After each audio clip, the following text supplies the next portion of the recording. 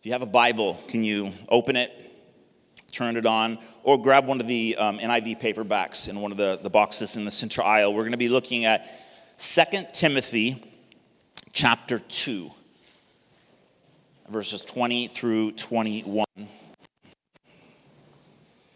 2 Timothy chapter 2, verses 20 through 21. It says this. Now in a great house there are not only vessels of gold and silver, but also of wood and clay, some for honorable use, some for dishonorable. Therefore, if anyone cleanses himself from what is dishonorable, he or she will be a vessel for honorable use, set apart as holy, useful to the master of the house, ready for every good work. Let me pray for us. Heavenly Father, thank you for your word.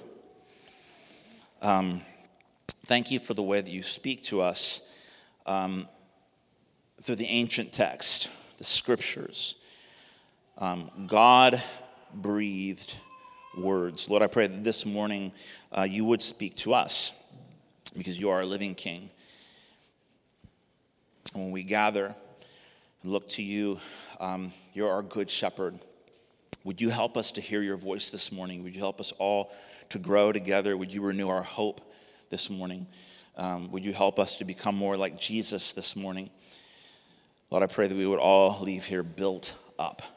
In Jesus' name, amen. We're continuing our series that we've entitled Set Apart. This is part 3, a biblical view of holiness, part 3, holiness in action. Holiness in action. This passage that we just read out of 2 Timothy, this is a letter, the second letter, if you will, written to a young man who's a pastor in one of the churches in the first century. It's a letter written by the Apostle Paul to young pastor Timothy, and it's like leadership advice.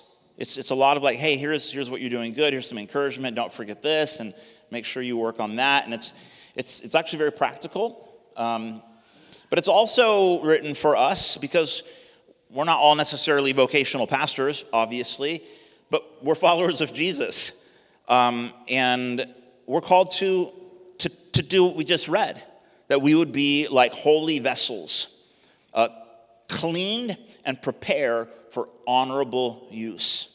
Let me just read the words again. Therefore, if anyone cleanses himself or herself from what is dishonorable, he will be a vessel for honorable use, set apart as holy, useful to the master of the house, ready for every good work. So this morning, we're going to talk about holiness in action. So we've spent, a few weeks now just talking generally about holiness. What is it? What do we mean when we think of God as holy? What does it mean for me to be holy? Last week we talked about holiness lost, and really holiness restored as well. What does it look like? What does it feel like to actually apply holiness? What does it look when we begin to live it out? In this passage, holiness the word is being used to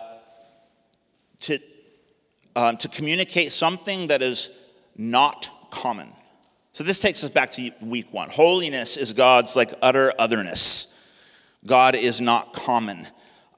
He's special, extra, ultra special, unlike any other created thing in all of creation.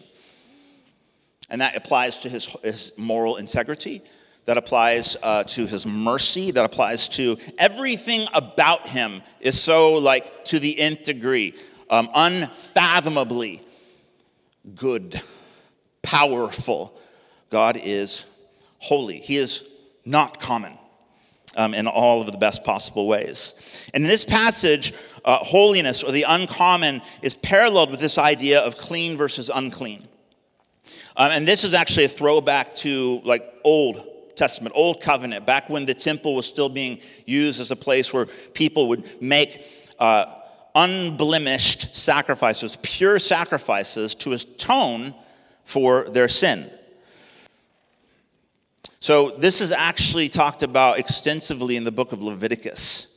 And there's all of these elaborate sort of ceremonial rites that God's people were instructed to go through in order to cleanse like one of the holy vessels that would have been used in the temple for worship, for sacrifice. So you kind of have to do a deep dive back into the old to figure out like what are these references? What's he alluding to? This is what it is. It's Leviticus. 2 Chronicles 23 is probably another great reference. Holiness is paralleled with something that has been cleansed. And so God cleanses us. He sets us apart. He makes us holy for a reason, for a purpose. Like there's application to it. What is the reason? What does holiness in action look like? That's our question this morning. Now, for young Pastor Timothy, we're told, if we just keep reading, it says this. I'll read it to you. 2 Timothy chapter 2, we'll skip down a couple lines to verse 22. He says this, "So, flee youthful passions and pursue righteousness, faith, love, and peace, along with those who call on the Lord from a pure heart. Have nothing to do with foolish, ignorant controversies. You know that they breed quarrels. And the Lord's servant must not be quarrelsome, but kind to everyone, able to teach, patiently enduring evil, correcting his opponents with gentleness.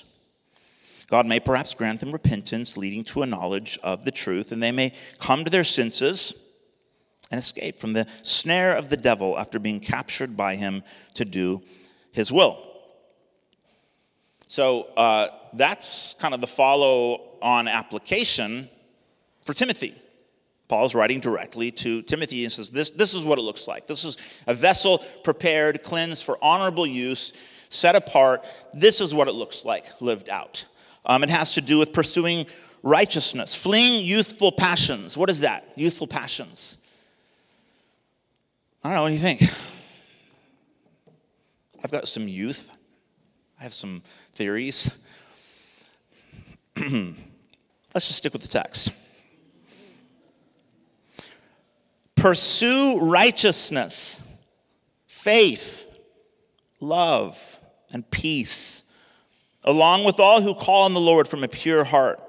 Have nothing to do with foolish, quarrelsome talk. Don't argue. Seek peace, be a maker of peace, etc., all the things. We just read it. Righteousness, pursue righteousness. What is that? I think we might understand like pursue peace, pursue love. What is pursue righteousness? It's a big word. I would define it this way. According to James chapter 2, to be righteous is to be a friend of God, and thus a good friend to others. That's what it means to be righteous. You can look that up, James chapter 2. In fact, I'm going to give a talk on this at one of our GC Friday nights in about a month. Righteousness. Pursue friendship with God. Pursue faith. Pursue love. Pursue peace. That's what it looks like. Holiness in action for young Pastor Timothy. Let's broaden it a little bit. What might holiness in action look like for you? Or for us, 21st century followers of Jesus in Portland, Oregon. What do you think about that? What would it look like to apply this holiness that God has given you? He's given us pure hearts. He has cleansed us. We don't have to make trips to the temple anymore.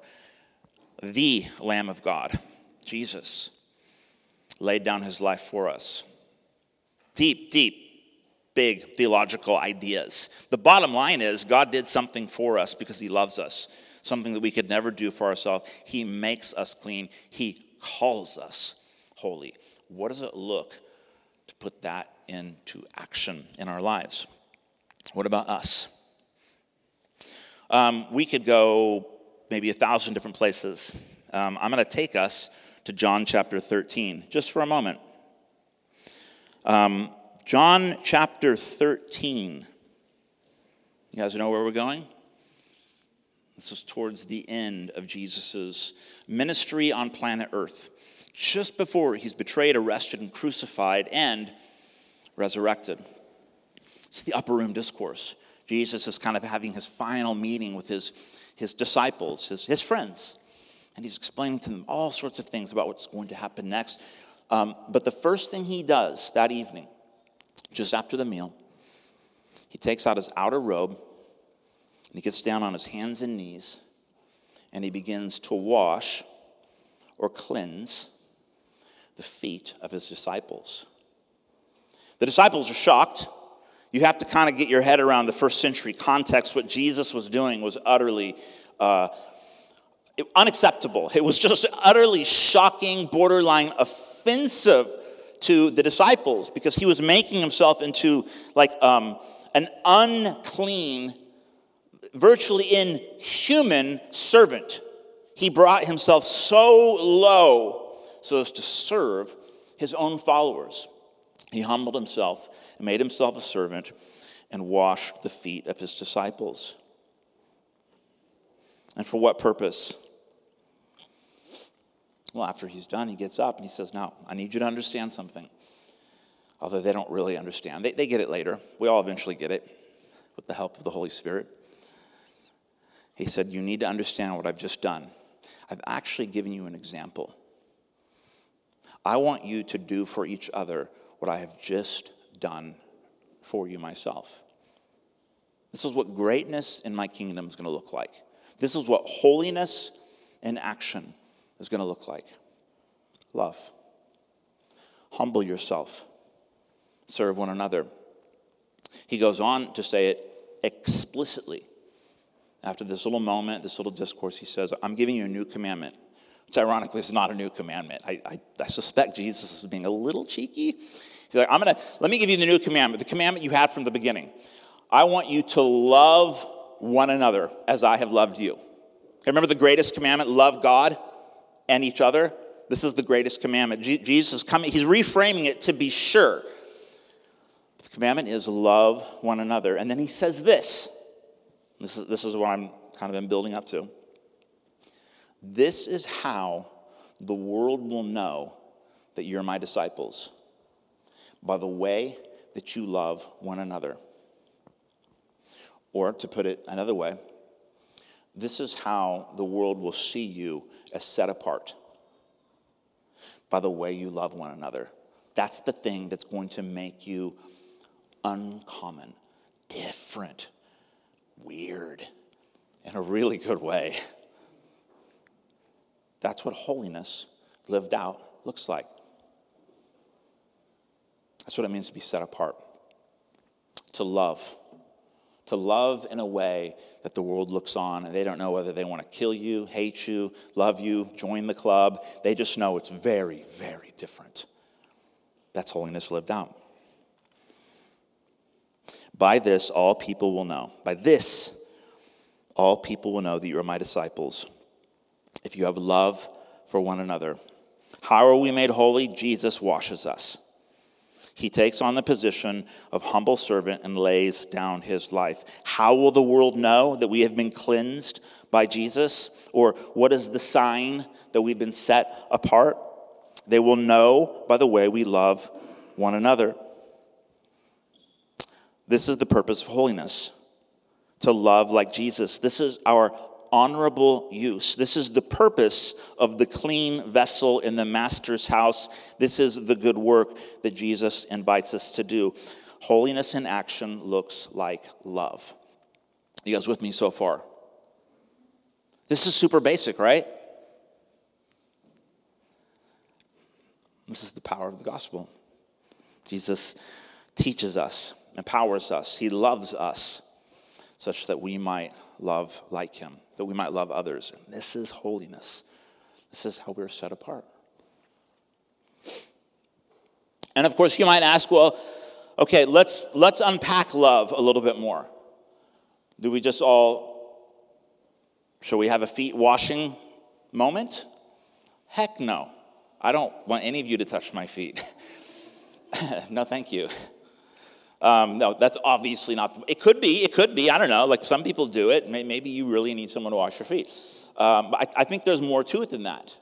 What does this picture of humble servant love look like in our lives? So let's keep drilling down.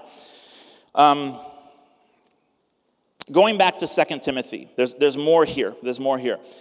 2 Timothy chapter 3, skipping forward just a little bit more. Let me read this to you. But understand this. Well, let me pause. Let me tell you what we're about to read. This is what love doesn't look like.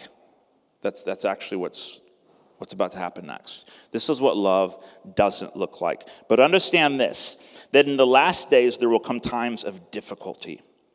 For people will be lovers of self, lovers of money, proud, arrogant, abusive, disobedient to their parents, ungrateful, unholy, heartless, unappeasable, slanderous, without self-control, brutal, not loving good, treacherous, reckless, swollen with conceit, lovers of pleasure rather than lovers of God, having, and this gets me every time, having the appearance of godliness, but denying its power.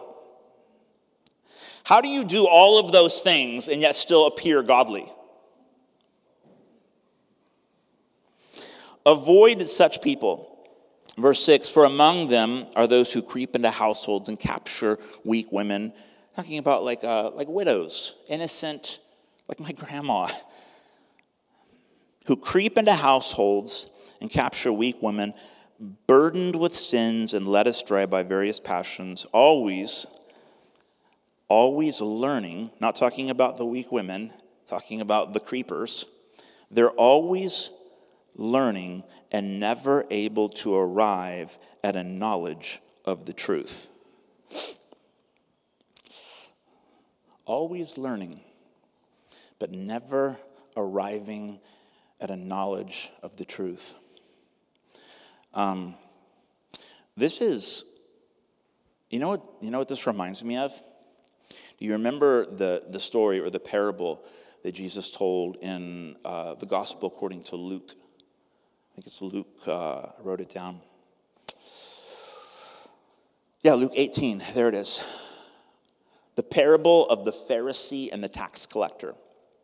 It's only told in Luke's Gospel.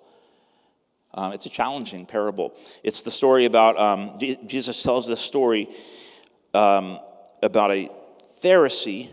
This is a very, very religious person, extremely knowledgeable when it comes to the scriptures. And then the tax collector. This is like the pariah of Jewish society. Like this guy's doing everything wrong. He is sold out. He's the epitome of the guy who doesn't belong. As he tells this story, that both a Pharisee and a tax collector go into the temple to pray. And the tax collector stands off to one side and he starts praying. And he says, man, God, I thank you so much that, that I'm so good and I do all the religious things and I pay my tithe and I go to church. And he lists off all the things. Then he adds this bit and he says, and I'm glad I'm not like that guy. And he compares himself to the tax collector who's standing at the back of the room.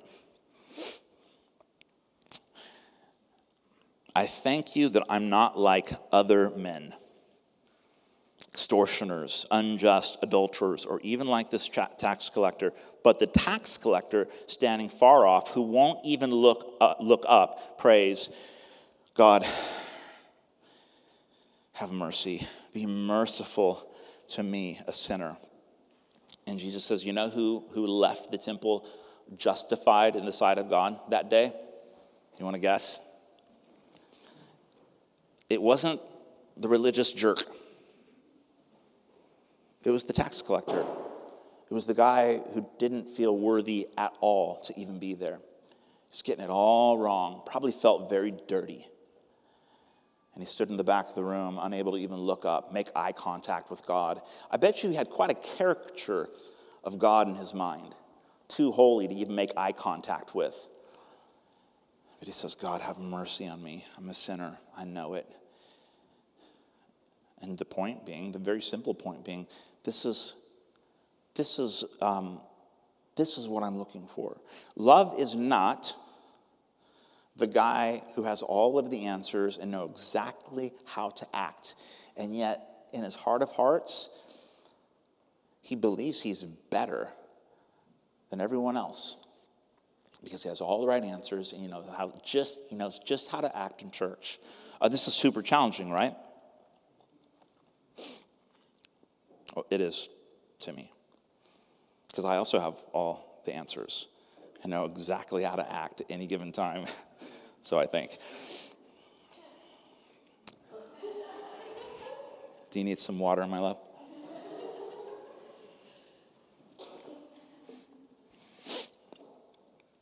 Okay, so that's what love isn't, right? I think intuitively we probably all get that, right? We don't need to be told loving, hypocrisy is not super loving. Being an arrogant jerk who has all the right answers, not super loving, doesn't impress God. Okay, we get that, right? Jesus says it explicitly. So what does loving others look like? I'll put it this way. It begins with the stronger taking the position of a humble servant.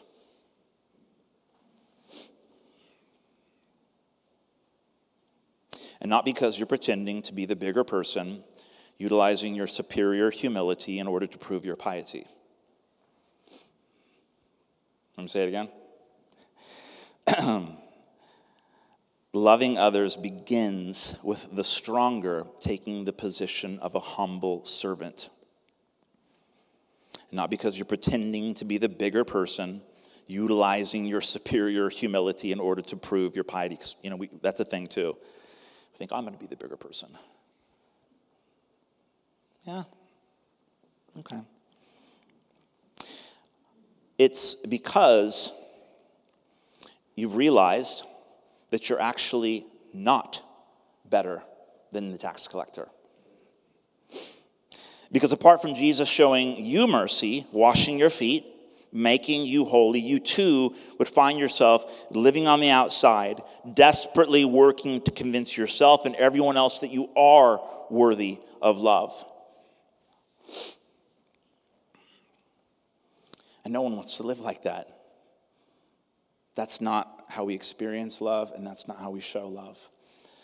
That, by the way, is a gentle but very firm rebuke to maybe a few of you here in the room. I mean, I can't see your heart, but this is like Jesus goes there, right? He challenges like church folk. Super uncomfortable. He challenges the people who think they know all of the answers, and by acquiring more and more knowledge, by achieving like the theological high ground, that somehow they've elevated themselves, they've worked their way up, and they're the more mature, the more holy person. And that's not how it works at all, actually. Jesus cleanses us, he makes us holy, and simultaneously sets the example for us. This is what holiness lived out looks like. It's love. It's humbling yourself. It's the stronger one taking the position of humble servant. And for us, it's not because we necessarily are the stronger one. We may think we are at times. And in fact, a little side thought. This has to do with brothers and sisters getting along when we don't agree on certain things in life, maybe politics. Even the Christians can have nasty arguments over theological things, really important things. But we can be quarrelsome. Let's put it that way, right? Super quarrelsome.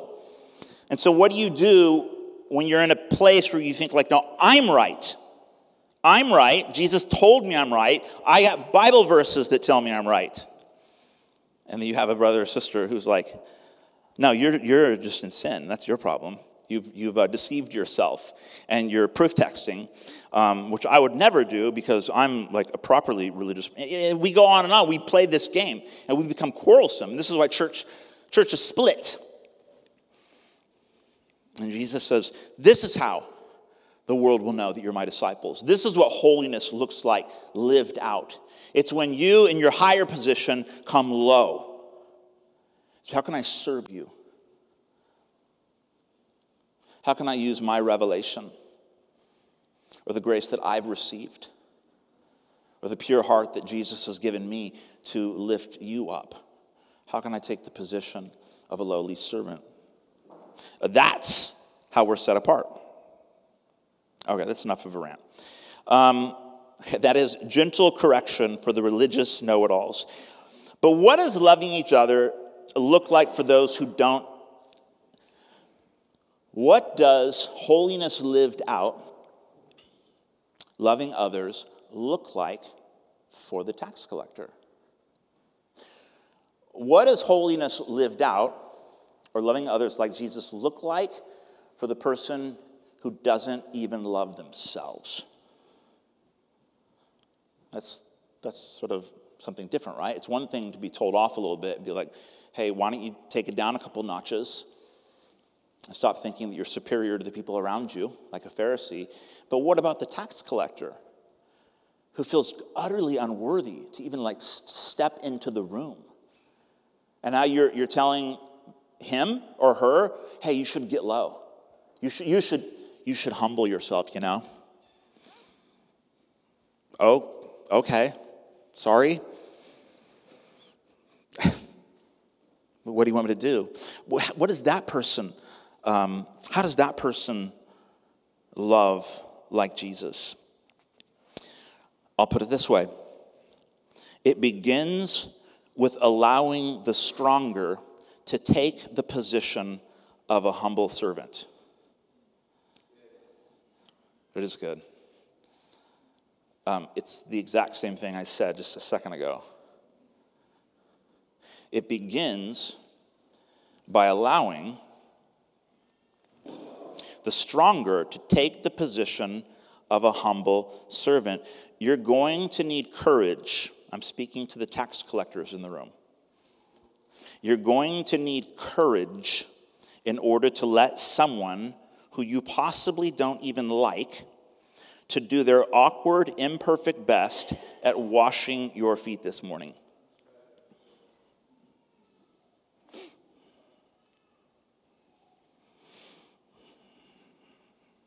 Isn't being loved by difficult people super, super hard?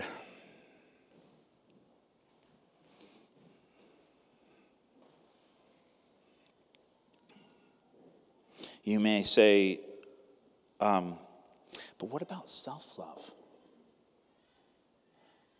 Shouldn't we suggest to the tax collector, you know what you should really do, buddy? You should just learn how to love yourself better. That's like common advice, right? You hear that around. What do you think about that? Have you ever been told that? Have you ever told someone that? You should learn how to love yourself better. Now I'm getting controversial. I realize this. It isn't bad advice, per se. It's not bad advice. I think it's just kind of cruel, actually. I'm way too good at hating myself to pretend like I actually love myself, even on my most delusional days. Okay, for you to tell someone that hates themselves they should just get a little bit better at loving themselves, it's cruel. You're telling me that I should love myself when actually deep down I hate myself.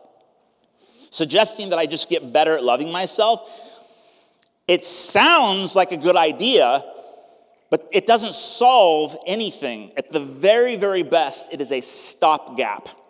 But it doesn't deal with the core, the heart, the essence of what's really going on in the tax collector's mind. I don't deserve to be here. I'm not lovable. I'm not worthy. I'm too broken. I'm dirty. And you're simply telling me that I should love myself? Well, I don't. I hate myself. And maybe for good reason. Maybe.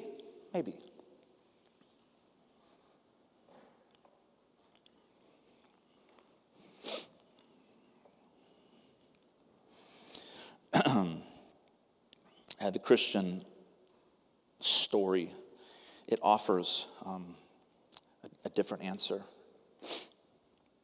Jesus wants to set us free from a life of self-centered, self-sufficient, self-worshiping, self-hating, self-comparing, self-condemning, self-defending, self-obsessing, hell on earth insanity, so that you might experience the joy of dying to self in order to truly gain everything.